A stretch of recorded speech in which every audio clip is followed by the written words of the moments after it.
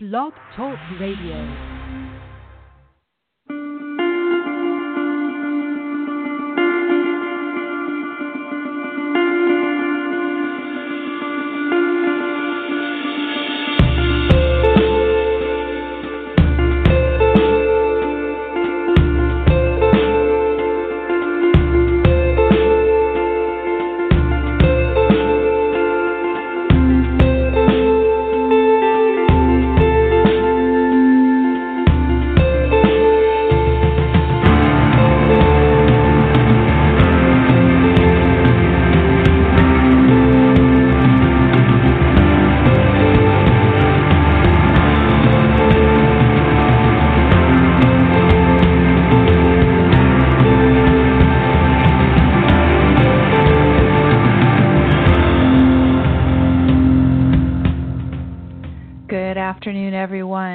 September 11th, 2017, and you're listening to Don't Let It Go Unheard.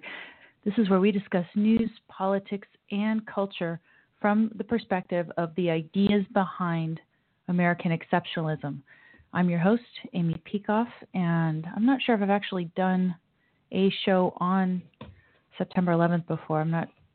We're gonna take a crack at that today, and I don't know that I have so much to say to you that it hasn't been said very well by others on this occasion, on the anniversaries through the year. Unfortunately, we're in a situation where 16 years after September 11th, 2001, we still haven't named the enemy. And as we will see, our president, who was supposed to be so different in his speech today, did not name the enemy, not even close.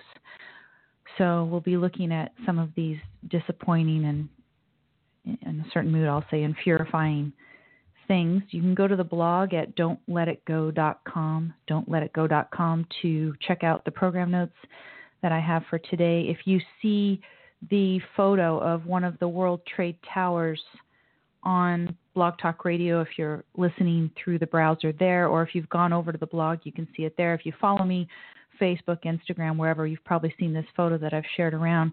The credit goes to Michael Brown. He's a friend of mine on Facebook who took that photo back in 1980. It's just really an amazing picture. So look at it and see what was lost. There's the beautiful documentary that talks about the French what do you call him? The people who go across the high wire, the tightrope walker. There's the documentary of the man who did that between the two trade towers from France, and that also helps you appreciate these structures. Unfortunately, I was never in the World Trade Towers at all, but there were many people who had wonderful visits. Amazing structures, completely gone. What's in the place can't even come close to what we had there, not just in terms of structures and how impressive they were, but what went on in them. I don't think we've ever quite recovered. And in terms of our intellectual fortitude and our resolve to truly do what is necessary to defeat this enemy, I don't think we're anywhere where we should be. And arguably even worse. The one thing that I do have really to talk about today is the rejection of reason in our culture and how it continues, not just in this realm where, we refuse to name the enemy and realize that it is irrationality that is the enemy of human life. But we're doing it in other places as well, and it's getting worse. And for that, we're going to be talking about the upcoming speech that Ben Shapiro is going to be giving at UC Berkeley and some of the continued fallout about that before it's even taken place. So I'm going to be drawing some parallels between the two events and arguing that insofar as we continue to reject reason and the requirements for reason to operate in our country, we're unfortunately in a bad way.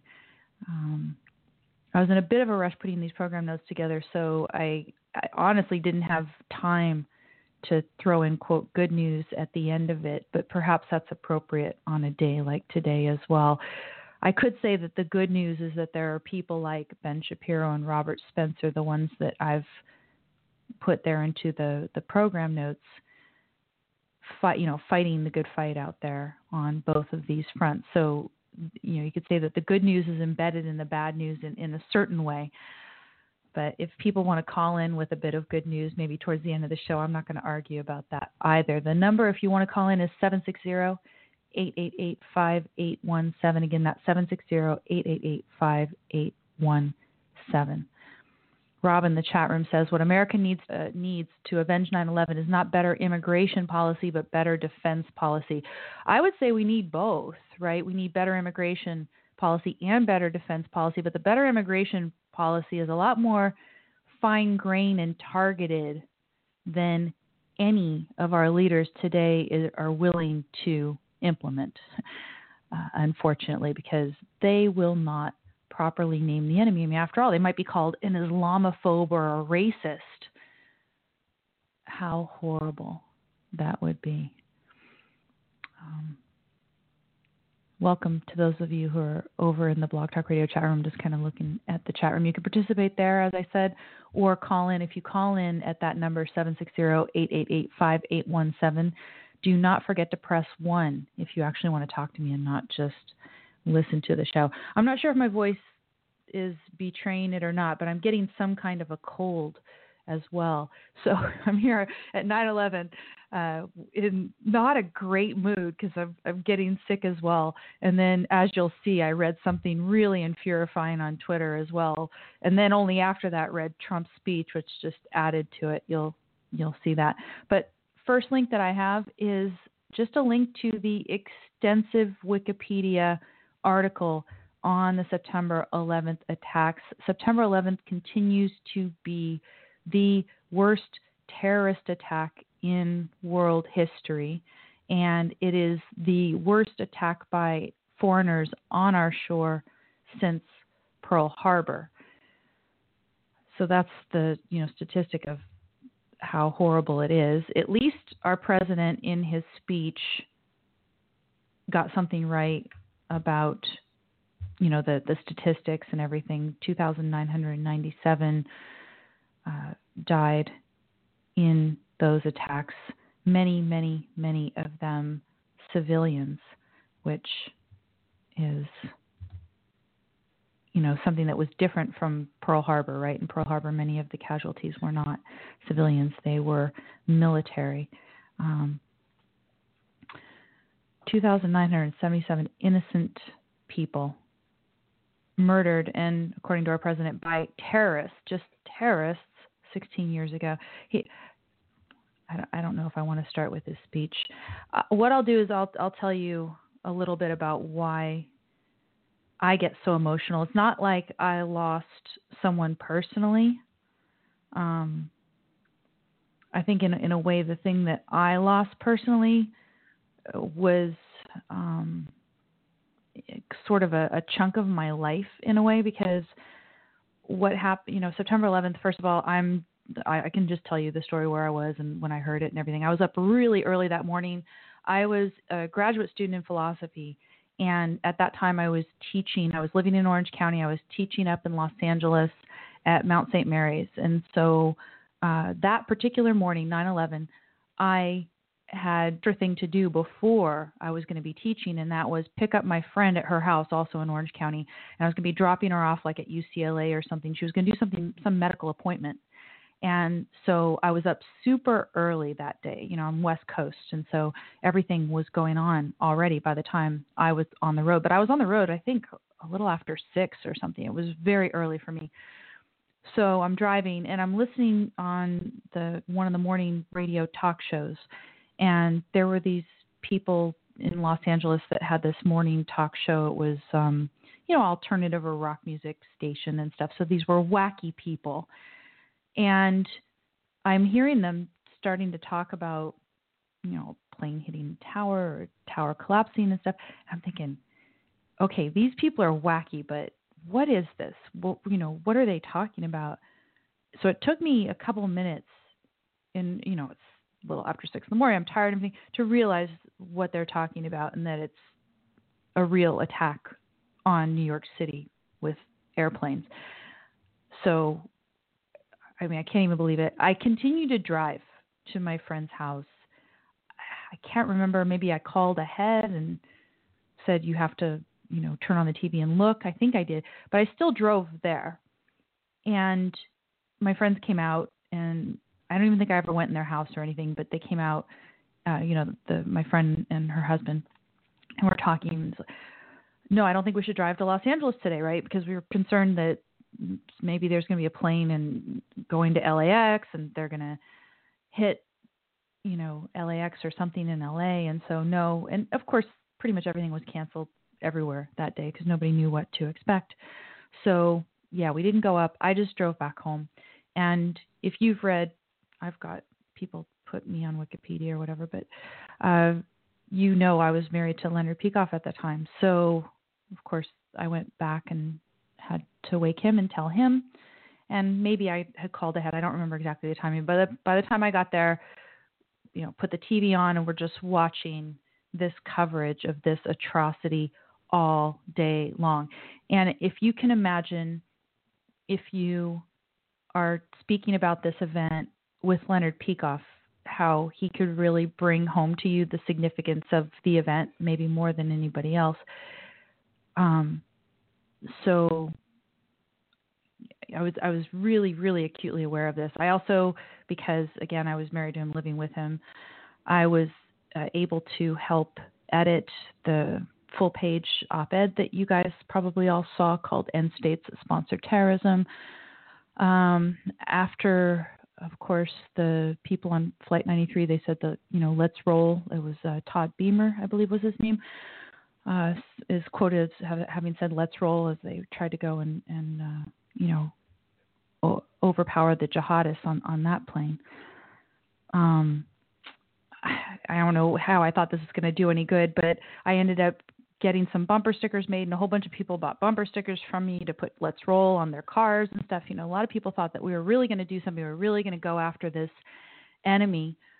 The one person who knew probably that we weren't was Leonard, who listened to Bush's speech, but not just listened to it, because a lot of people who listened to Bush's speech thought, oh, he sounds really strong. And if you read the speech, right, and he talks about how Islam means peace, and we're not going to do anything to really take care of this enemy the way that it needs to. So, Leonard knew, but a lot of us, we still had hope. And, we were doing things like putting American flags everywhere. Of course, you saw American flags flying from cars, from every building, any place you could stick an American flag, people did it. And that, the younger Bush, who had this opportunity to use all of that political capital and the outrage from everybody in all political, everyone on the political spectrum would have been behind doing something real against this enemy. Bush squandered it. And why did he squander it? There's a lot of speculation about that. It could be because of the friendship with the Saudis. As we'll see, it's not that different today. In any event, so I help edit and I do this. And then, of course, what do we see? We see Operation Iraqi Freedom happens. Bush is still making nice with supposedly, partnerships with people in the Middle East and never really doing anything to address the real enemy, which actually, if it's people who take Islam truly seriously, and I'll talk about why I feel like I can say that in a little bit as well. And no, I don't think that Islam is a race, and no, I don't believe all Muslims are terrorists or any of that stuff. Call me an Islamophobe. Am I afraid of Islam? Not per se. Am I afraid of people who take Islam seriously? Yes, because Islam has in it, if you take it seriously, some doctrines that are inimical to human life. We'll talk a little bit about that. But, here are these people. They take this religion extremely seriously. Of course, our president never mentioned it was religion that motivated these people. In his speech today, no, he wouldn't do that. They take this religion very seriously, and they carry out these horrible attacks on innocent civilians and these beautiful structures here in the United States. And massive, massive horror and destruction in its wake. Yeah, that's something to be afraid of. So you say Islamophobe. I mean, no, I can't be afraid of ideas that are just in a book somewhere, but can I be afraid if those ideas are influential in ways such that people who are motivated by those ideas are out there trying to kill human beings? Yes, that's worth being afraid of. So, that whole Islamophobia. In any event, before 9/11, as I recall kind of the trajectory of my life, before 9/11, I was really, really active, out there kind of politically, and I was writing op-eds and stuff. I wrote op-eds about Robert Downey Jr., and I went and flew to Miami to try to help Elian Gonzalez stay here in the United States, and then I was on Fox News about that, and potentially I was on the path to do, maybe a lot of the things that I do right now. And after 9/11, I kind of just withdrew from the world for quite some time. And I spent many years distracting myself with dog agility, which was fun and awesome. And yeah, I was always an athlete and it was a great thing. But I'm pretty sure that after 9/11, there was some sort of a PTSD effect in my life. And I'm not throwing it around lightly, where I just kind of withdrew and was skeptical about how long Western civilization would last, on my ability to be effective as any sort of an intellectual activist. And I didn't. I just went out there and enjoyed myself for quite a long time. And, was that good? Was that bad? Maybe it was good. In some ways I say, well, what could I have accomplished in those years if I wasn't so demoralized by what went on and our lack of response afterwards? But, second guessing now is no good. In some ways, I think all of that contributes to what I'm going to be able to do in the future, so we can go ahead and go on from that.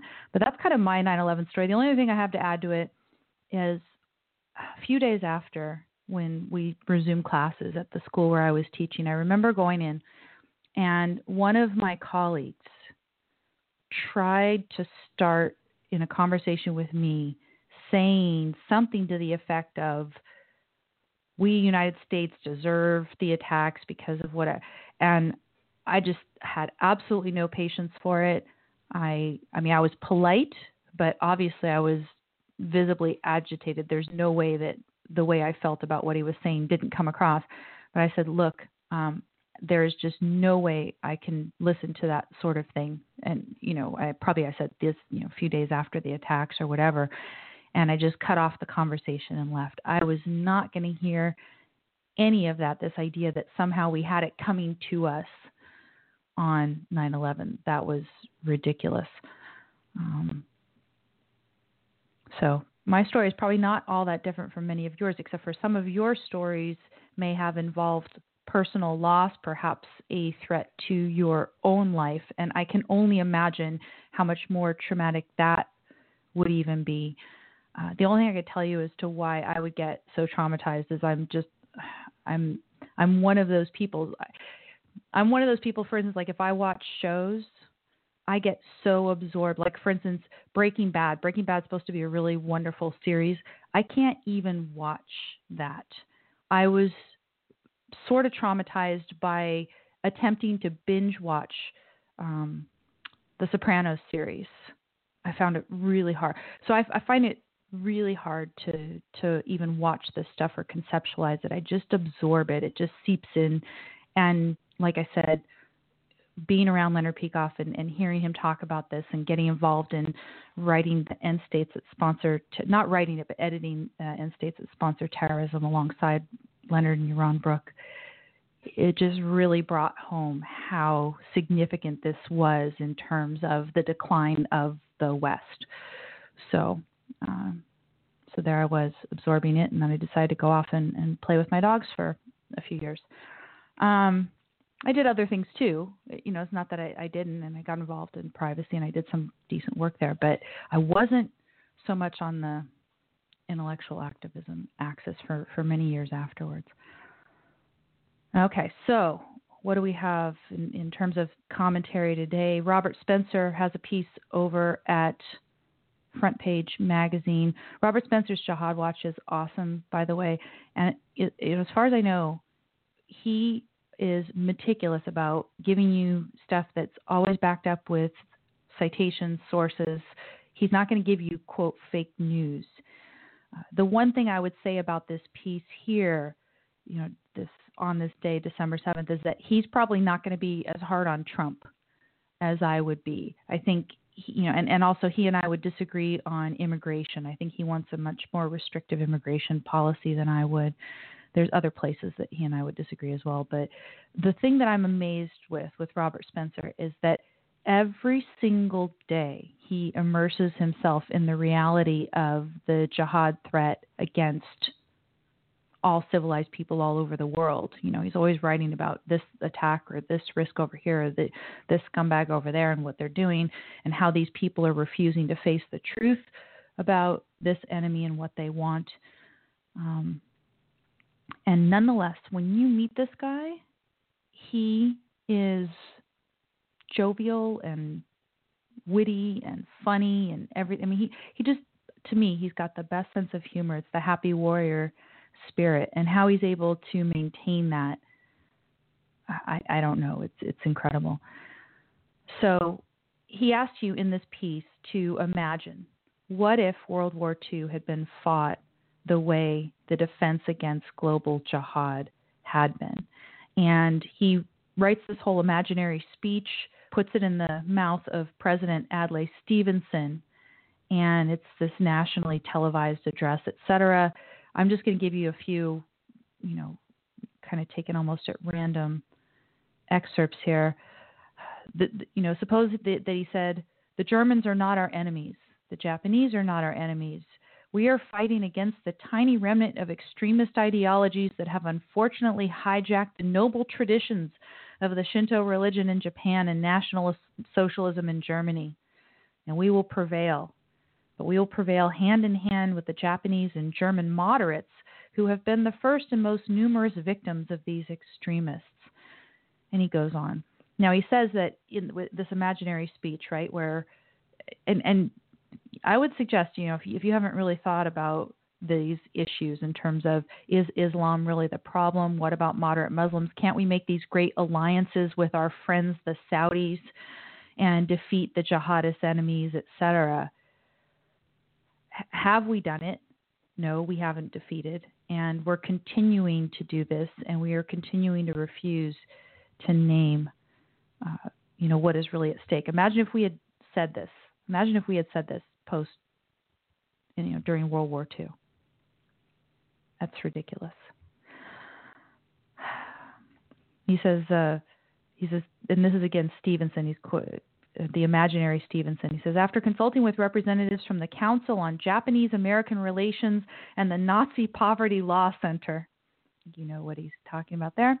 He says, "I have issued a proclamation declaring the 16th anniversary of the terrible day," which of course would be Pearl Harbor, the anniversary of Pearl Harbor, "a day of solidarity against Germanophobia and Japanophobia.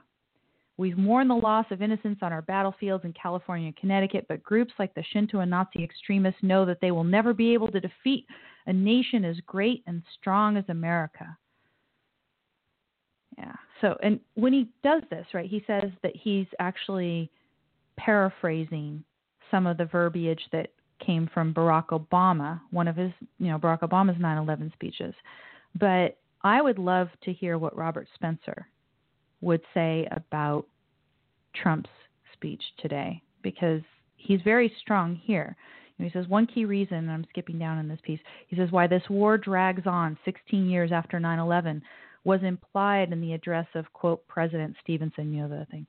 He says, millions passively and unthinkingly accept the dogma that to speak honestly and accurately about the jihadis' motives and goals is to descend into, quote, racism and bigotry and to endanger innocent Muslims. And he says, and so 16 years after 9/11, it's still almost unheard of for there to be an honest discussion of jihadi motives and goals in the mainstream. And of course, Spencer has been ostracized. I wouldn't say, is he a victim of censorship? If, I don't know if YouTube, but he has had trouble out there on some of the media companies not allowing his stuff to be shared or monetized or, the way that it should. A lot of people are just refusing. And I'm sure he's on a hate list for Southern Poverty Law Center as well. He says, even after the election of Donald Trump as president, the Free West is dug in, wholeheartedly committed to denial, willful ignorance, and policies that are self-defeating to the point of suicidal. In light of that, the wonder is not that this war has lasted so long, but that we have held out so long. Unless the political landscape changes considerably and this denial is decisively rejected and discarded, darker, much darker days are coming. And I would agree, at least he's saying, even after Donald Trump, but I would like him to call out Trump specifically as well. Of course, he didn't have access to Trump's speech when he was putting this together, but I'm going to be interested to follow up and see what he thought of Trump's address. Now, in the chat room, let's see what we got here. Oh, am I breaking up still a little bit? Oh, other people are saying the sound is okay. Okay, well, I'm glad that that's good. Yeah. Is it postmodernism and today's irrationality? It's the real culprit. I mean, that's really going to be my argument for today, right? That irrationality is our biggest problem. The rejection of reason and the embracing with, among people in our culture of the idea that you can force to be rational in certain ways, that force has any role in discourse, about ideas and things like that. What we need to do is we need to live a life based on reason and principle, and we need to do it in every area, unless, of course, we do think that we are truly on a lifeboat. And I don't think we're on a lifeboat here. Let's get into Trump's address. And actually, they're going to try to give me Trump actually speaking, and I don't want to hear him talk. Ooh, it's so gross. Okay, go. Wait. They keep trying to give it to me. Don't. I don't want to hear him. Okay. No, it's there in my ear. Go away. These videos, they are so evil, the little pop-up videos on these websites. I go over to this time link that I gave you guys, and if you don't affirmatively turn it off like 12 times, you will keep hearing Trump. So I'm sorry about that, but it does have a full transcript, and that's why I gave you the link to that particular instance of it. So beginning, it's an honor, and then he says, of course, prayers. And I give my best wishes to everybody who is still feeling the effects of Irma, and anybody who has, have had to dig out after Hurricane Harvey, and these are horrible. So I would think, yes, that's appropriate on 9/11 for a president to mention these catastrophic weather events that are going on. He talked, and when Americans are in need, Americans pull together. We're one country. We're going to be stronger and more determined. This is just all rhetoric. Then he tells the story, and he's a good storyteller. He talks about what happened on 9/11. It's a day very much like today. Parents dropped off their children at school, etc. Then our whole world changed, and he talks about the attacks in the different places, and talks about, yes, it's the worst attack on our country since Pearl Harbor. Expresses sympathy for those who lost friends and family members, loved ones on 9/11. And he says, so we can never erase your pain or bring back those you lost. We can honor their sacrifice by pledging our resolve to do whatever we must do to keep our people safe.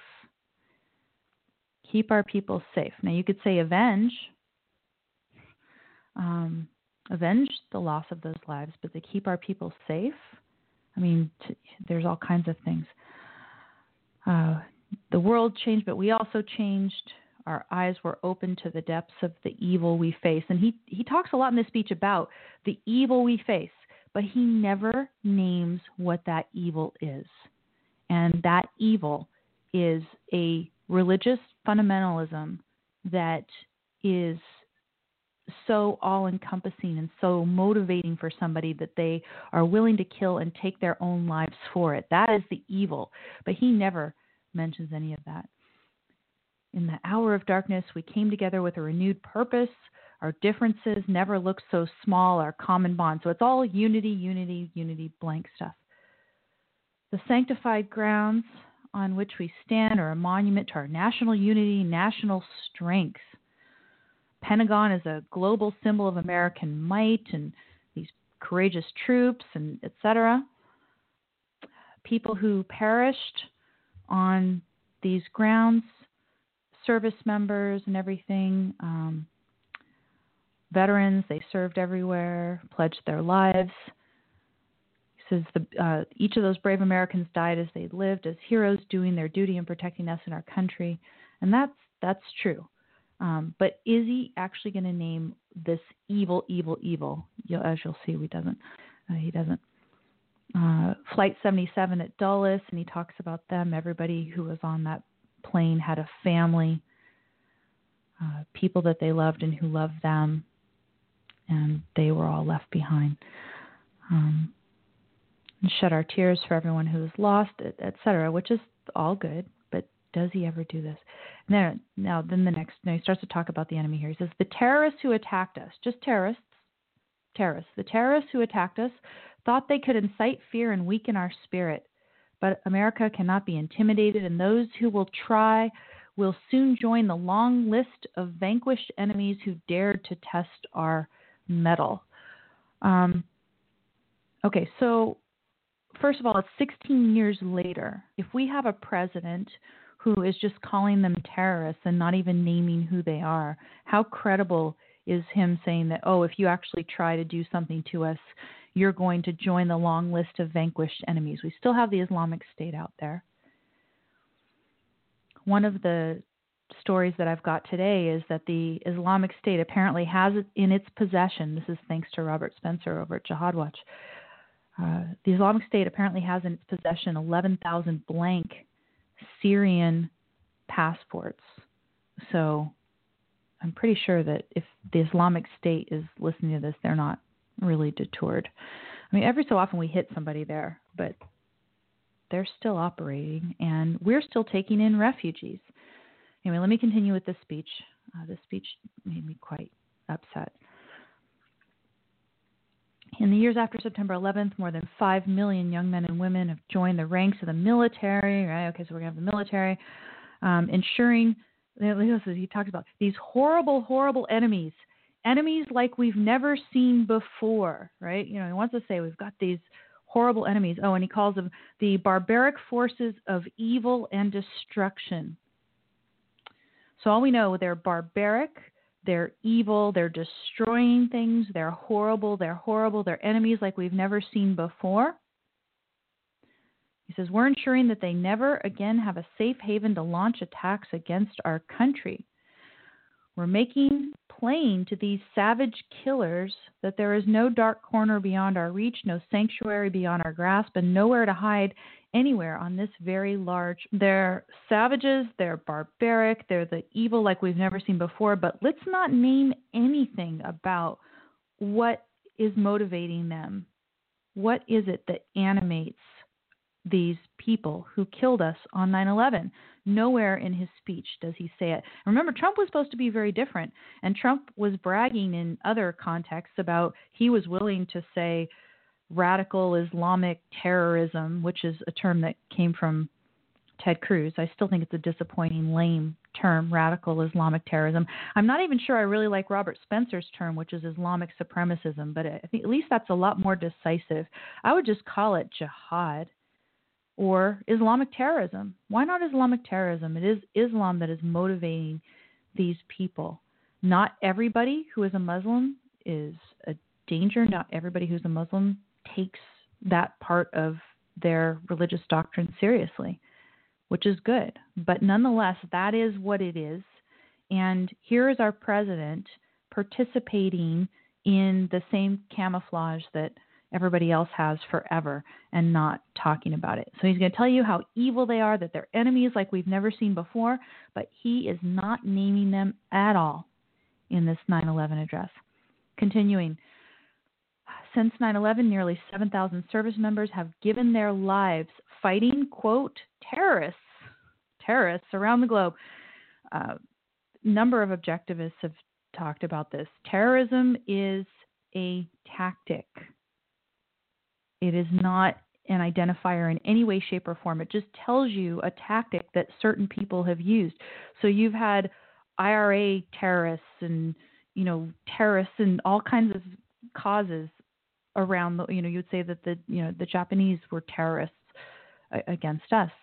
The kamikazes, right? That was terrorism. Terrorism doesn't tell you anything about who the enemy actually is. It just tells you that they're predisposed to use certain tactics. It's incredibly wimpy. And remember, Trump was supposed to be different. He's the one who is actually going to handle this Islamic enemy once and for all. Not based on this speech. I wouldn't predict it at all. He says some of them rest just beyond this fence in the shrine to our nation's. Okay, no, this is the people who were buried in the cemetery. Yeah, he says they came from all backgrounds. Now listen, he's talking about the soldiers who have given their lives. He says these soldiers came from all backgrounds, all races, all faiths. So he puts all faiths in the last of the list in this parallel construction, right? So he's got, how do you describe these people who gave their lives? All backgrounds, all races, all faiths. And he does that on purpose, right? Because he wants to point, he knows in your mind, you're going, oh yeah, some of them were Muslim. Some of them were Muslim, so everything's cool. Islam's all good. We don't have to worry about that, right? That's why he puts that last in the list of characteristics that he's discussing for these service members who gave their lives fighting, quote, terrorists around the globe. They were all there to dedicate their lives, and they defend our one great American flag. They and every person who puts on the uniform has the love and gratitude of our entire nation. And that's true, okay? That's true. But my point is that he needs to be giving this sort of tribute to our servicemen, and at the same time acknowledging what the real enemy is, stating what, identifying the enemy properly. Otherwise, we have no hope of ever ending this war, not in a good way anyway. As we stand on this hallowed ground, we're reminded of the timeless truth that when America is united, no force on earth can break us apart. No force. We're united around what? I ask you, sir. He thinks we can unite around anything. And in fact, later in the speech, he talks about being united around a flag. We need to be united around ideas, fundamental ideas, and this guy has absolutely no clue. And then he talks about there was a particular officer, Isaac Hoppy, on 9/11, and all the heroic things that he did, and he was there, and so that's good. He congratulated him and every first responder and survivor of the attack. You carry on the legacy of the friends you lost, and you keep alive the memory of those who perished. We're not supposed to just be keeping alive the memory of those who perished. We're supposed to keep alive the memory of why they perished. We need to know why they perished so it doesn't happen again, and none of this speech is helping in that, as far as I see it. Yes, he's giving sympathy, and he is talking about the American spirit, all of which is true. But as I've talked about so many times on this show, an American sense of life, an American spirit, the better part of it has ideas behind it, and we've got to identify those ideas explicitly. Sympathy for the family members who are coming back to this place. And then he says, again, that all these people, you strengthen us. Here on the west side of the Pentagon, terrorists tried to break our resolve. Again, it's just terrorists, evil and terrorism. That's it. He says it's not going to happen. Where they, the terrorists, left a mark with fire and rubble, Americans defiantly raised the stars and stripes, our beautiful flag that for more than 2 centuries has graced our ships, flown in our skies, and led our brave heroes to victory after victory in battle. The flag that binds us all together as Americans who cherish our values and protect our way of life. Let's state those values. Let's talk about what that way of life is based upon. Let's not just talk about the flag. He keeps going on about the flag that reminds us today of who we are, what we stand for, and why we fight. He names the phrases, the description of what he should actually be naming explicitly, and he never, ever, again, this inaugural address that he gave, he never talked about the principle of individual rights on which our country was founded. Here, he never talks about who the enemy actually is, what motivated, what animated the enemy on 9/11, and he doesn't even talk about what we actually stand for and why we fight. After he gives this list, the flag is reminding us of who we are, what we stand for, and why we fight. Tell us, who are we? We are people who want to live our lives in peace and freedom and pursue happiness. What do we stand for? We stand for, if you actually stand for Americanism, you stand for reason. You stand for individual rights. Why do we fight? We fight righteously in self-defense because we know that we have the right to protect our lives from those who would initiate force, because the initiation of force is evil. And we know that if, for example, we've got an Iranian theocracy that's potentially going to have nuclear weapons and the ability to carry out jihad on a nuclear scale, that we are entitled to fight against that. And it has nothing to do with, quote, making deals and everything else. The speech is empty, unfortunately. Now, some people, he sounds so strong. I mean, he may have sounded strong. I didn't listen to him. He probably did. It was like George, W. Bush before him. Oh, it sounds so strong. If you actually analyze it, it's garbage. And reading it today made me quite angry that there's just nothing there. Our values will endure. Our people will thrive. Our nation will prevail. What are our values? What is it that's going to endure, huh? We're going to overcome together every enemy and every obstacle that's ever in our path. Really? So why are we united? What are we united around? He wants unity without any reason for unifying. He's not giving any of it. We all suffered together. That's the reason to be unified. Maybe in a wake of an emergency, yes, you give every person around you the benefit of the doubt and you help, like human beings always do. Help each other get through an exigent emergency like 9/11. But 16 years later, not properly dealing with this enemy, all of this is completely empty rhetoric. And I ask you, Trump supporters, were you not disappointed to hear this? That all he talked about is terrorism, how evil like we've never seen before, et cetera. But I'm not going to dare name the source of the evil, what it is that's motivating these people. Yeah, just Jean says all of this talk about vanquishing and prevailing is pretty empty after 16 years. Rob says, yes, the victims of 9/11 were a sacrifice to the enemy evil. It didn't have to be this way. It did not have to be this way at all. Now, what was it that I saw before this that got me upset and already wanting to know, what in the world did this guy actually say on 9/11? I had to search out the transcript and read it. I'll tell you about that right after. I'm going to take a few seconds of music here for a break.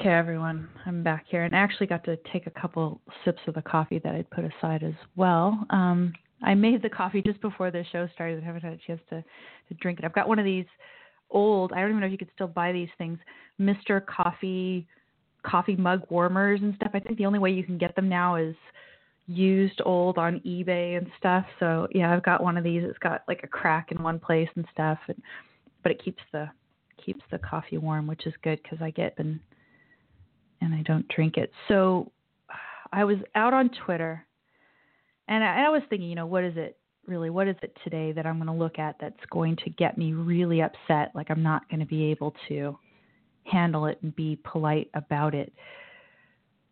And there was this, actually I have to go ahead and click the link out there. So one guy, he's calling himself temporarily, Trump was in New York City. Talk about concrete bound. So Trump was in New York City on 9/11. You're supposed to be impressed. And what he's got a picture of Donald Trump there, and Trump, he looks so tough, and he's, the thing that just came to mind is there's the old videos about the guy, real men walk away from they walk away from explosions like they don't run or something. I can't remember, but there's a whole funny bunch of memes out there about tough guys just walking away from explosions. They don't run. They just kind of walk casually, I think. Or so here's Trump. He's looking all tough in this picture, photo op-ish. And this guy, who's obviously a Trump supporter, Jack Posobiec, maybe is how you pronounce it. Donald Trump is the first president to have personally lived through September 11th, as in like he was actually in New York City on that day. Well, there's a whole discussion going on here on Twitter, so that'll be interesting. I think I dropped a bomb just before I started the show by putting the thing out there about his speech and how he never named it, never named the enemy at once in the speech.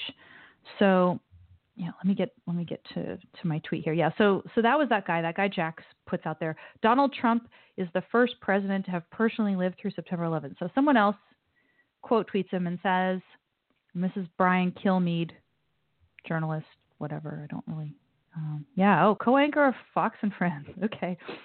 So he puts out there, understood the reality of the Islamic threat, witnessed and was at ground zero right away. Okay.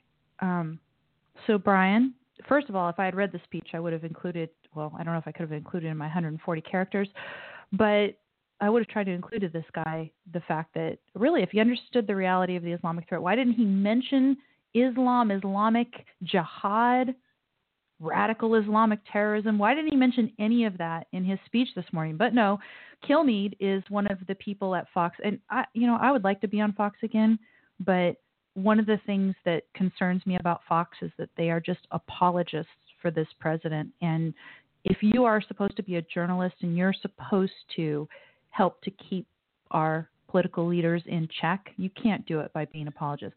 So what did he say? Trump understood the reality of the Islamic threat, witnessed, and was at ground zero right away. Now, this is ad hominem, first of all, right? It's a logical fallacy to say that, because Trump was in New York City, so therefore he is a better leader than anybody else who could be leading the president of the United States. That's garbage.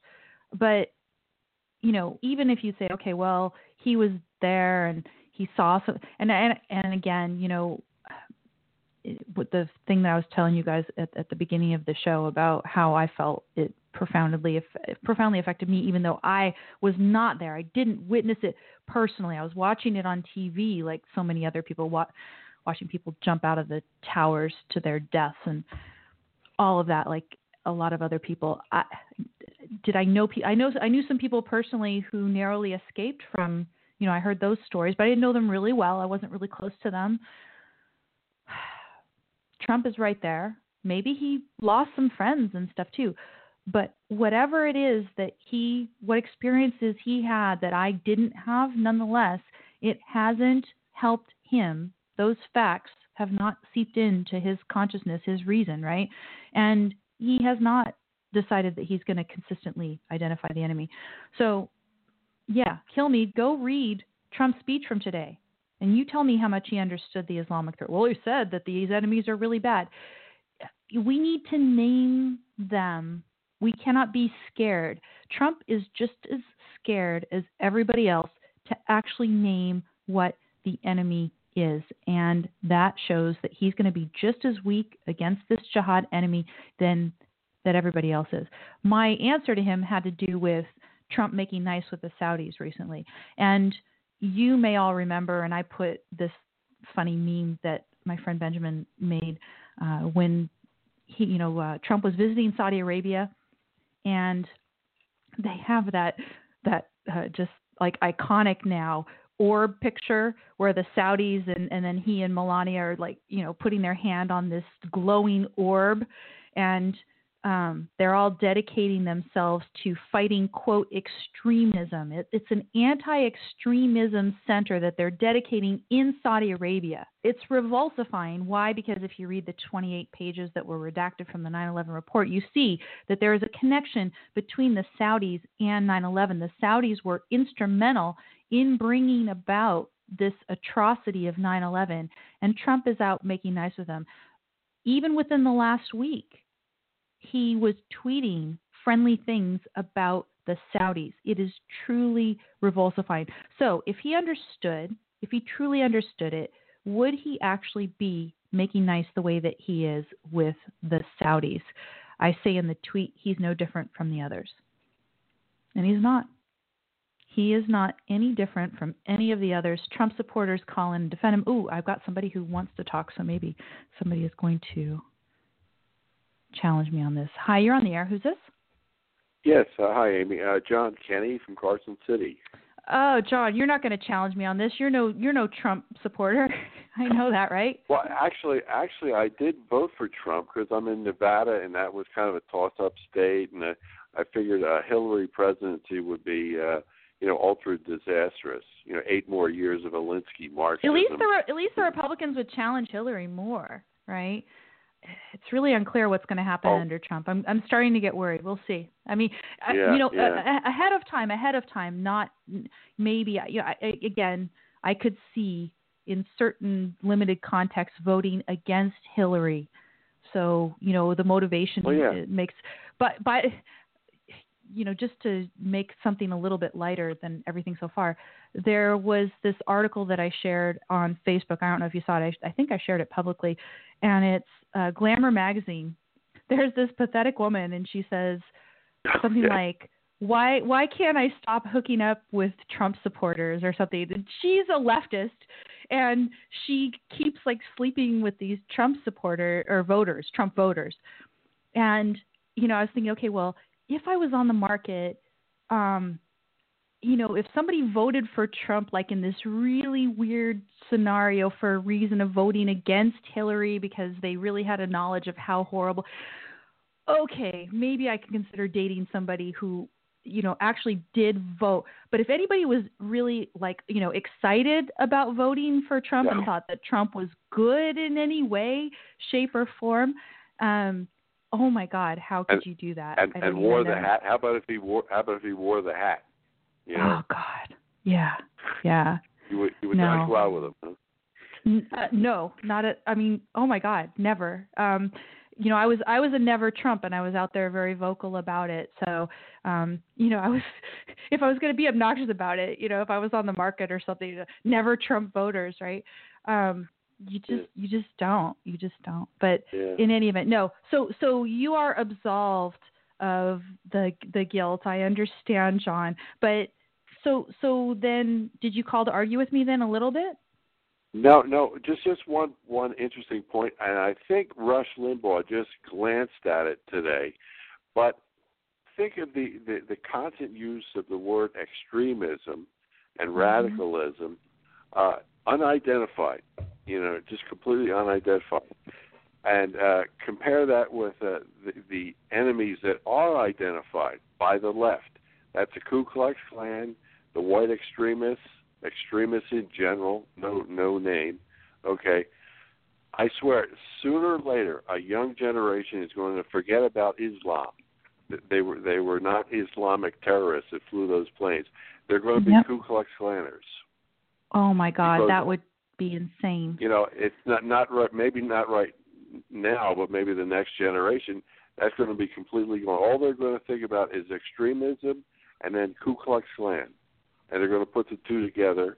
And those are the people who are going to be flying the planes into the World Trade Center.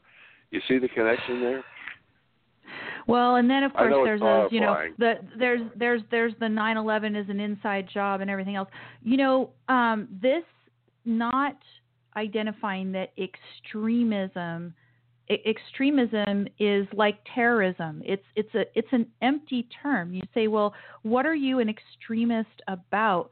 I am pulling up from my Facebook right now. I had put this here.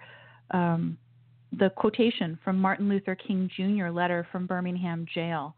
I love this portion. He says, though I was initially disappointed at being categorized as an extremist, as I continue to think about the matter, I gradually gained a measure of satisfaction from the label. Now then, I'm going to disagree with the people that he's going to go on and say are good. He says, was not Jesus an extremist for love? Right? Yeah. Was not Amos an extremist for justice? Was not Paul an extremist for the Christian gospel? Of course, he thinks the Christian gospel is good. I disagree. Yeah. Was not Martin Luther an extremist?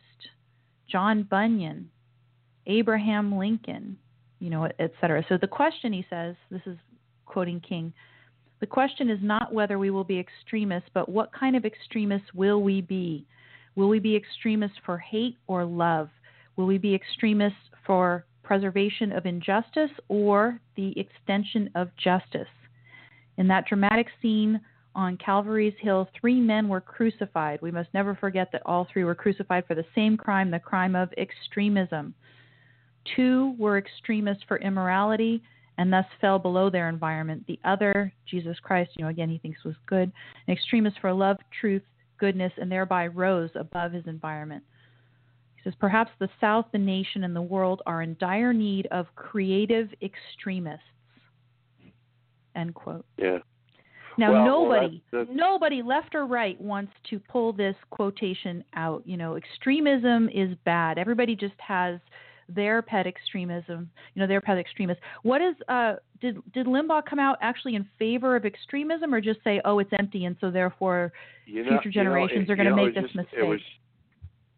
It was right at the end of his show. It might have been on Michael Savage. I don't quite know. It's just a passing comment, like, people think, the Ku Klux Klan or white extremists were the murderers.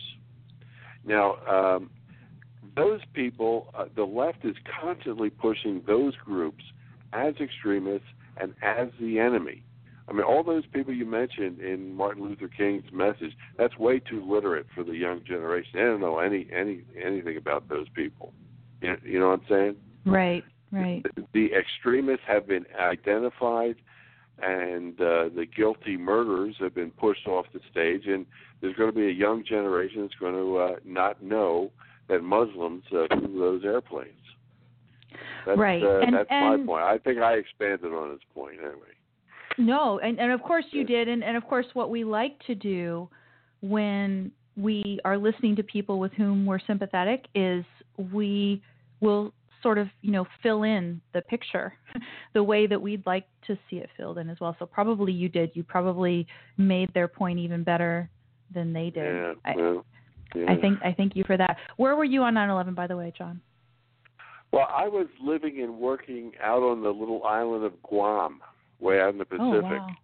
So it was the middle of the night, and my lovely secretary called me at the middle of the night, and she said, the World Trade Center's collapsed. And I said, what? That can't possibly happen. Mm-hmm. And, it turned on the TV, and it did. But I'll tell you, all through the 90s, I was telling my friends in the insurance business, which I was in, not to work in the World Trade Centers. I mean, I knew a few of them that had the possibility of working there. I said, don't do it. It was obvious to me that those buildings were going to get hit again after 1993. 93, right, yes. Yeah. I mean, but everybody was asleep. Everything was Monica Lewinsky, other silly stuff. I said, I think we ought to worry about some Muslim terrorists. But I was the only one saying that. And I was way out in Guam, too. So. Right. There you go. Yeah. So, one other subject, the term white separatist, white supremacist. Have you ever heard anybody say what that is? Have you ever heard anybody say, a supremacist, what it is? 'Cause I don't I mean, know. I usually, have an idea. supremacism would mean that somehow whites should get special favors, privileges, be treated in some way differently than anybody else. Like the segregated water fountains from years past. I think that's what the news media wants you to think, but I don't think anybody's actually saying that. I heard on a network news cast on the radio, somebody let something slip. They interviewed a guy at Texas A&M, allegedly a white supremacist, okay, and he said what he was actually demonstrating was the use of racial-based legislation, laws, and regulations that go back to the 1960s. Now, affirmative action and everything else. He said the people that are suffering from that are white people. Okay, you see what I'm saying? Now, the only person I remember arguing against all of that was Ayn Rand. Remember in her article about civil rights, because everybody was saying that yes, of course, all of the prior Jim Crow laws and actual the legal segregation, all of that is evil, and so everybody presented this as the natural solution or antidote to that. But of course, this is just as wrong because it's also based on race as well. That takes us a little bit far afield from where I wanted to go, but in a way it connects because there is a sense, and people will say, oh well, we elected Trump and everything, we really want to fight this enemy and defend Americans and stuff, but this idea that we're going to defend the United States and the American way of life by cutting off immigration generally and not taking a rational, principled approach to the problem, it's completely wrong. What is United States? The United States is supposed to be a nation based on reason, individual rights, pursuit of happiness, right? And that is not what we're getting in our immigration program. What did Trump promise? He says, we're going to keep Americans safe. You know how he wants to keep Americans safe? He wants to put a big wall around everywhere. He wants the NSA to be all powerful, right? He's doing everything that, in the name of safety, but he refuses to identify the enemy. He's making nice with the Saudis. He is not actually addressing the real threat. He is becoming a threat to our livelihood as well. I think he is, because again, he's going to keep us safe by taxing us more and spending it on a big wall. Like I said, I voted for him, but I expected a mixed bag, which he certainly is. And he's just a New York liberal. Tax and spend some more. He loves low interest rates, okay? So he's some sort of Keynesian. The Supreme Court nomination was pretty good, and all his people that he suggested were all constitutional conservatives, which is good. Cutting down regulations is good. Pro-business atmosphere is good, as opposed to Obama's definite anti-business, anti-capitalist philosophy. Do you see that? Yeah, but think about this. There is an anti-business, anti-capitalist element to him as well, because Trump is about protectionism and forcing everybody to hire American and source American and everything else, and that is an un-American notion. The idea that you're going to tell, Steve Jobs, for example. I was tweeting, not Steve Jobs. God, I wish it was Steve Jobs. Tim Cook. Tim Cook was tweeting recently about the fact that he's got, I believe, 230, 250, I can't remember, colleagues at Apple who are dreamers, affected by this DACA, potential of the revocation of DACA. And they are just good, peaceful, productive people, probably, if Apple has them, right? Because I don't think Apple would keep them on if they weren't out there producing value. We want to deport these people, and the vicious vitriol that I see out there on Twitter, that wants to deport this type of person. It's unbelievable to me, and it's anti-American to tell Tim Cook, who he has to hire to build these beautiful iPhones that keep us all connected around the world. Right. Okay, well, I'll let you go to the next Sorry, topic then. I'm definitely animated today. I'm ranting because, in this country, we're just not going to follow, the right solution to this problem, and we're not going to do it under Trump either, unfortunately. Yeah. Okay. Talk to you later, Amy. Thanks a Okay, lot. thanks, John, for calling. Oh, poor John. If somebody else does want to talk, you hit the one button. I know somebody's there on hold at least. If you want, yeah. I am a bit upset today, but I tell me where I'm wrong. That somehow it's American to let these people in. This is what you have to decide. And I do not think that because 9/11 happened that we are therefore all to live as if we're in a lifeboat. We're not supposed to be in a constant state of emergency, and yet that is what our politicians have been saying, that we're supposed to accept life as if we're in a constant state of emergency. We're supposed to go through our airports and have these demeaning and demoralizing screenings and nudie pictures when you walk through the things and all the different stuff that goes on. This has been going on for 16 years. And then we have President of the United States, supposedly the most powerful country in the world. He gives a speech on 9/11 and doesn't even name what the enemy is. When he did it during campaign speeches and stuff to get elected, no problem. But when it's really important to stand up for the moral righteousness of self-defense of the United States, all that stuff he's going to say, well, how is it that we are morally justified in being so strong against these people? Well, they're the most evil that we've ever seen. Well, are they just, sort of garden variety psycho-nihilists? How is it that they're the most evil? It must be because they're animated by a truly evil ideology. Nobody is that evil unless they're animated by a truly evil ideology, and he refuses to name it. So they're having some big debate on Twitter after what I threw out there just before, and it's because I catch it in the middle. Sometimes it happens to me with the chat room conversations as well. If I catch it in the middle, there's no way I'm going to catch up again. But yeah, so I told you what it was that Donald Trump tweeted out there that got me all upset. And yes, he is making nice with the Saudis as if we can have some sort of alliance with them, and they continue to violate the rights of their citizens, particularly women, within Saudi Arabia. Every so often you hear stories about intellectuals, women, their rights being violated, perhaps even lives taken away.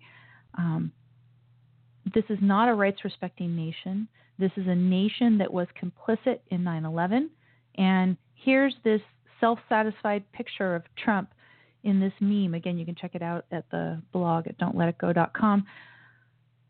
It's a kind of vulgar thing, but you may as well just have something ridiculous there, because this idea that he's doing anything that is befitting an American president by putting his hand on that. By the way, his hands look small. Putting his hand on that orb with these Saudis, unifying around let's fight, quote, extremism. It's terrible. I would love at that moment, somebody comes in and has some loudspeakers, kind of like this is the John Galt speaking, and just quotes from Martin Luther King Jr. about extremism. He should be ashamed of himself as an American president doing that. It's just, anyway, it's terrible. Where are we? Where are we now in terms of generally culturally? We see that our political leaders are nowhere in terms of what the enemy is doing, because our political leaders are not doing what needs to be done. As I said, Robert Spencer has a story at Jihad Watch, which he just published yesterday. Over 11,000 blank Syrian passports are in the hands of the Islamic State. And this is where I'm going to again challenge you Trump supporters, because recently I had to do a little bit of research into Trump's immigration policy. And I don't know if you know this, but the last that I've been able to find and read, Trump still has in the budget proposal that he has put forth. Of course, they haven't passed a budget, but the budget proposal that Trump put forth had in it funding for 50,000 refugees, to bring 50,000 refugees into this country. And this is after he started to learn in the courts, because he learned very quickly in the courts that if he thinks he's going to screen out refugees and say that, people from certain countries can't come here and stuff where they have this Muslim tie, that he's having a lot of difficulties making that distinction. So suppose you say, oh, well, he wants to bring in Christian refugees. And so that's why he includes the funding for the refugees in there. He wants to bring in Christian refugees. Christians are being persecuted, and they are, right? There are some Christians being and Jewish people are also, but Christians in more numbers. Why? Because there are more Christians. Bring refugees, Christian refugees here. We want to do that, and that's why he put the funding in there. Suppose you want to defend Trump on that ground. I say, well, first of all, Trump supporters, especially those who think they're objectivists, is this a proper function of government to put funding for 50,000 refugees in our budget when we have so much debt? And, of course, he just made a deal with the devil, a.k.a. the Democrats, about the debt ceiling, a really bad deal as far as we can tell. There's no leverage. We talked about that last time. So, here he is putting in this budget proposal funding for 50,000 refugees, knowing that if he's trying to, set a policy, some sort of executive order saying we're not going to have immigration from certain countries, and therefore he's going to try to bring in only Christian refugees and not Muslim refugees, it's not going to work. He's not going to be able to do it. So he needs to actually strike from the entire budget. At the very least, he needs to get rid of any funding for any refugees. Why? Because we're going to have a potential of a whole bunch of, quote, Syrian refugees passports forged by Islamic State, because they've got these blank ones. So, believes that they've stolen over 11,000 blank Syrian. Now, of course, you didn't need to have this particular story to know there's a danger of Islamic State militants coming in via Syrian refugee populations. You didn't need to know that. But at the very least, if you're a Trump supporter, I assume you would agree that our tax dollars should not be being used to support the bringing in of refugee populations when those refugee populations have some risk of Muslim people. And it's not a proper function of government anyway. If people want to fund the bringing of refugees to this country, let them do so as an act of charity, a private act of charity. It's not a function of government. And yet this is the sort of thing that he's doing out there, even though he knows that he's not going to be able to have it succeed in court, right? The courts have challenged him, saying, oh, well, we're going to bring in refugees from here and not from there. Next thing that we should be worried about is the cultural, right? Yeah, not only is our enemy getting bold and still going out there and making plans to infiltrate our country and attack us, and of course there's been attacks, jihad attacks in the West quite regularly recently, horrible attacks with cars mowing down innocent people and everything else. So there's that. What about the culture? Daily Wire has got this piece about the United Kingdom teachers, UK teachers, too scared to teach about September 11th terror attacks. Today, on the anniversary of September 11th terror attacks on America, parents across the country are telling their children what happened on that horrible day 16 years ago. But the same isn't happening everywhere in the world. Some places are just too politically correct to say the truth. That radical Islamists, now that's his term, I don't know that I would use that, radical Islamists attack the world. Anyone and everyone who isn't like them. More than 60 countries had citizens who died in the attacks, etc. Why do you have to say that they attacked the world? Why not? It's atrocious enough that they attacked America. And really what they were attacking were symbols of capitalism and people who participated in capitalism as a way to pursue their own happiness. That's what was more than 60 countries, so therefore it makes it bad. That's not what makes it bad. United Kingdom lost 67 citizens that day, but some UK teachers are simply too terrified to teach their students about the attacks because they fear a backlash from Muslim parents. A leading expert in counter-extremism education told The Telegraph.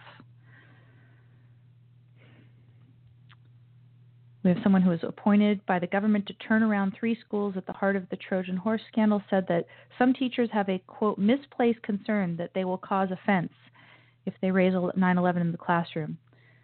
Some teachers, particularly those who work in schools with a high proportion of Muslim students, see it as a contentious topic and shy away from teaching it.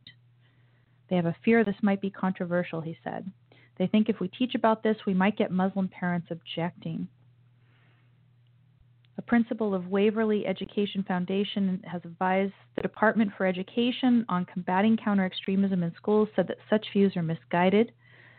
There's a fear among teachers, but it's really not grounded in anything. It's based on their stereotypical view of a community as opposed to reality, etc.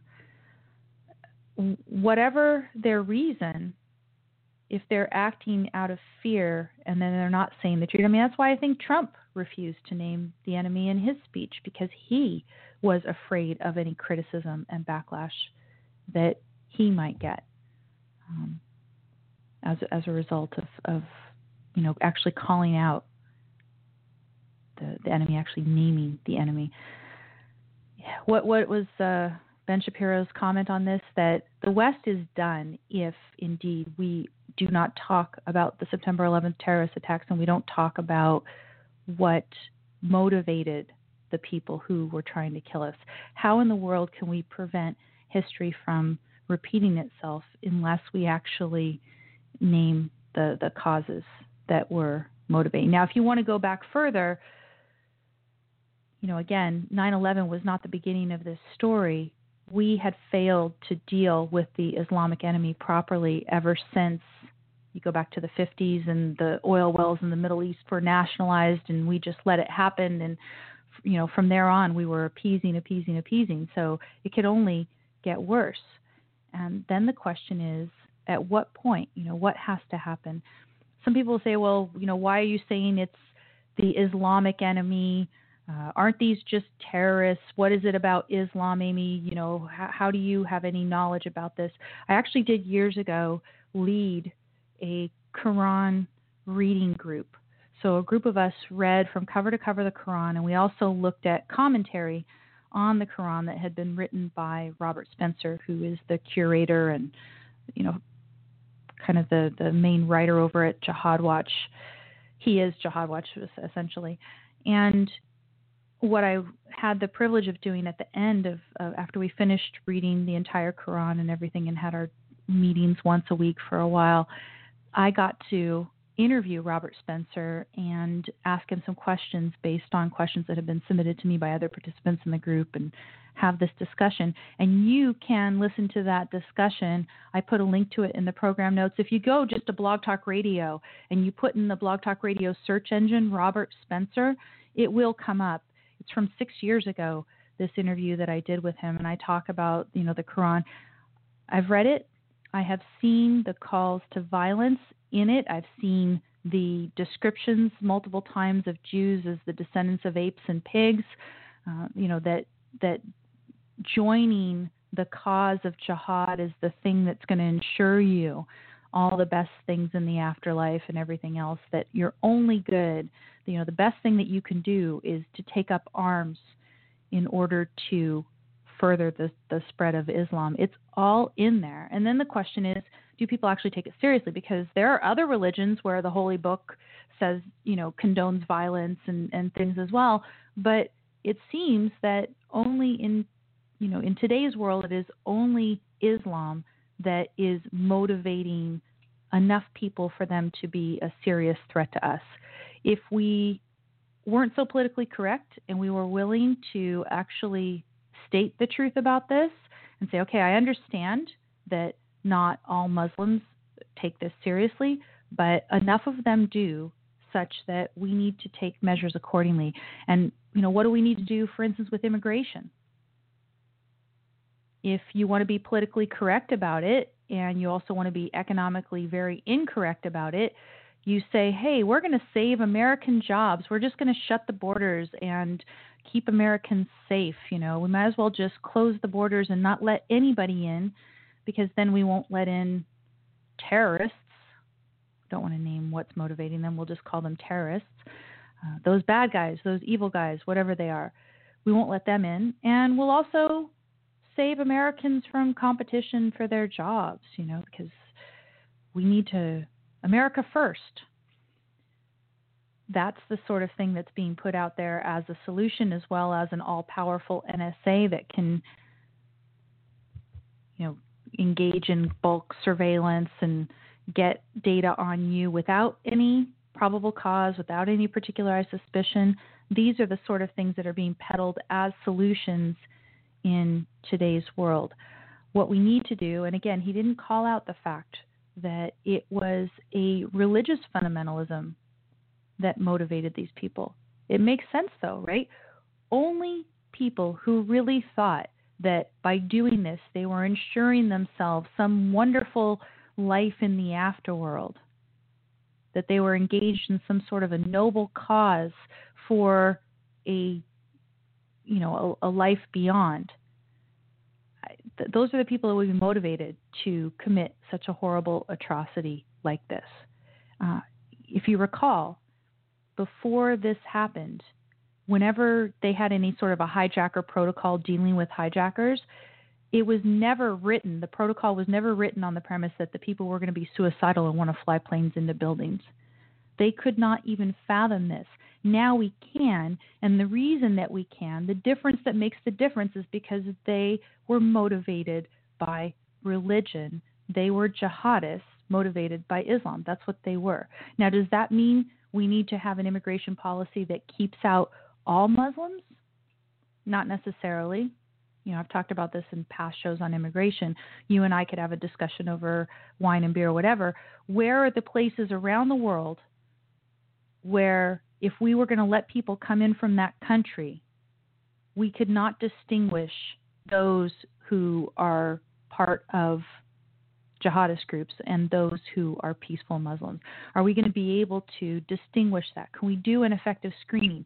If we can do an effective screening, I would not say keep them out simply because they call themselves Muslim. We can't do that. We are United States of America. If our government is going to act to restrict immigration, that's just another type of government action, the restriction of immigration. If it's going to act to do it, it needs to do it on the principle of individual rights. And it can't just do it on the basis of holding certain ideas in the head. You have to have some reason to believe that they are associated with a true enemy. Now, right now, you could say, okay, well, Syria. We can't let in anyone from Syria right now because we have no way of knowing whether they are affiliated with the Islamic State, which is an Islamic supremacist organization that essentially wants to take over everything in the name of Islam. So, okay, fine. Then you have to keep, but don't have a restrictive immigration policy and think that therefore you are protecting us. What we need to do is we need to have a principled, measured, targeted immigration policy. We need to, and yes, our courts need to uphold it. That's one of the challenges. The things that I actually are sympathetic with Trump about is that he's got this challenge with the courts, insofar as he is willing to name certain countries where the risk of bringing in people from those countries is too high, even though he won't state it publicly. He has people who are telling him, hey, don't accept people from this country or that country. Insofar as he's trying to put into law restrictions from those countries, he's not doing it. And, then, of course, the question is, suppose he does put those restrictions in. We need to have those restrictions in place, right? Can't come in from Syria, can't come in, say, from Iran. I wouldn't let people in from Saudi Arabia either, but, again, we can go through and I'd sit down with Robert Spencer and other people who were very knowledgeable about, what are the hotbeds in the world of jihad. And where would you, if you were tailoring your immigration policy, where would you say no and why and everything? And I try to apply this principle. Where are these people actively engaged in an effort to destroy us and our way of life? Actively engaged in this? Where are they actually taking actions to support those who would destroy us and our way of life? We are entitled to keep people out from those areas. And if there is some sort of, difficulty in the accuracy of the screening that's possible, we're going to err on the side of keeping people out. And yeah, we're going to keep some people out. But if we keep some people out that are innocent, I put those people in the same category as innocent civilians in a time of war that may suffer because of the things that we're doing to defend ourselves. There are certain things we are entitled to do to defend ourselves in a time of war. This is war. So those people out there on Twitter who say, I'm for mass Muslim immigration and everything else, they are liars. They're total liars, because I am for doing what we need to do to defend ourselves from this enemy. But we need to do it on principle. We need to do it also quickly. 16 years later, Trump saying his empty stuff is not believable to anybody. I'm sure a lot of them are laughing about it right now. In the meantime, he's making nice with the Saudis and everything else. So I think it's pretty ridiculous. I do have time. I think I'm going to try to take this call here, but hopefully it won't be too long. Hi, you're on the air. Who's this? Hi, Amy. This is Michael, a.k.a. Redmond MTB. Hi, and thank you for coming back and for your support of the show. How are you? I'm doing well. I had a question for you that switches gears a little bit. I've been an objectivist for a long time, but thinking back to 2001, I was completely preoccupied with having children and then raising children, and only recently kind of re-engaged with the objectivist community. Mm-hmm. So I was curious how you saw the community or the movement now versus then, because I'm pretty excited by the stuff that Iran's doing, these new people that are coming to the fight, and it seems like we're growing, at least on a philosophical level. I mean, are you encouraged by that? You've been in the midst of it for a long time. I definitely am, and in particular, here's Yaron right now. He's traveling all over the world, speaking to groups, and this has not happened on that kind of scale ever before. So it's fabulous. Maybe at some point I can get to travel around and speak some as well. I'd be interested potentially in doing that. I like the idea that there are, freedom-minded groups all around who want to hear about philosophy and ideas, and not just, have kind of a Trump sense of, nationalism and freedom or whatever. I think he maybe said freedom once, right? But the people, in these groups, if they're wanting to hear your own speak, then they're definitely more philosophically minded, and that's heartening, I believe. Yeah, and it just seems like the outreach to the young people that's at least to me it seems like that's occurring at a greater rate. Right. Yes. I think so as well. It actually, when I look at my stats on Blog Talk, most of the people in my audience are from kind of mid-20s to mid-40s, which is, I think, pretty decent. Yeah. That's not bad. Of course, can I appeal to even younger? I don't know. Oh, gosh, I am nearly out of time now, so I have to let you go. But can we speak next time as well? Can you call in next time as well? Sure. Okay, beautiful. Sure. Thank you. Everybody, sorry, we'll have to go to don'tletitgo.com if you want to continue the conversation. We're going to speak next time about the connection with Antifa, because one thing that I think is going to inhibit our ability to deal with the Islamic enemy is the violent anti-reason tactics of Antifa and our media's complicity with that. So I'll leave that as a teaser for next time, but you can check out the program notes at the blog at don'tletitgo.com if you want to see what we're going to do. Wednesday, 3 p.m. Eastern Time, 12 p.m. Pacific Time, and I'll talk to you then. Thanks very much for joining. Take care.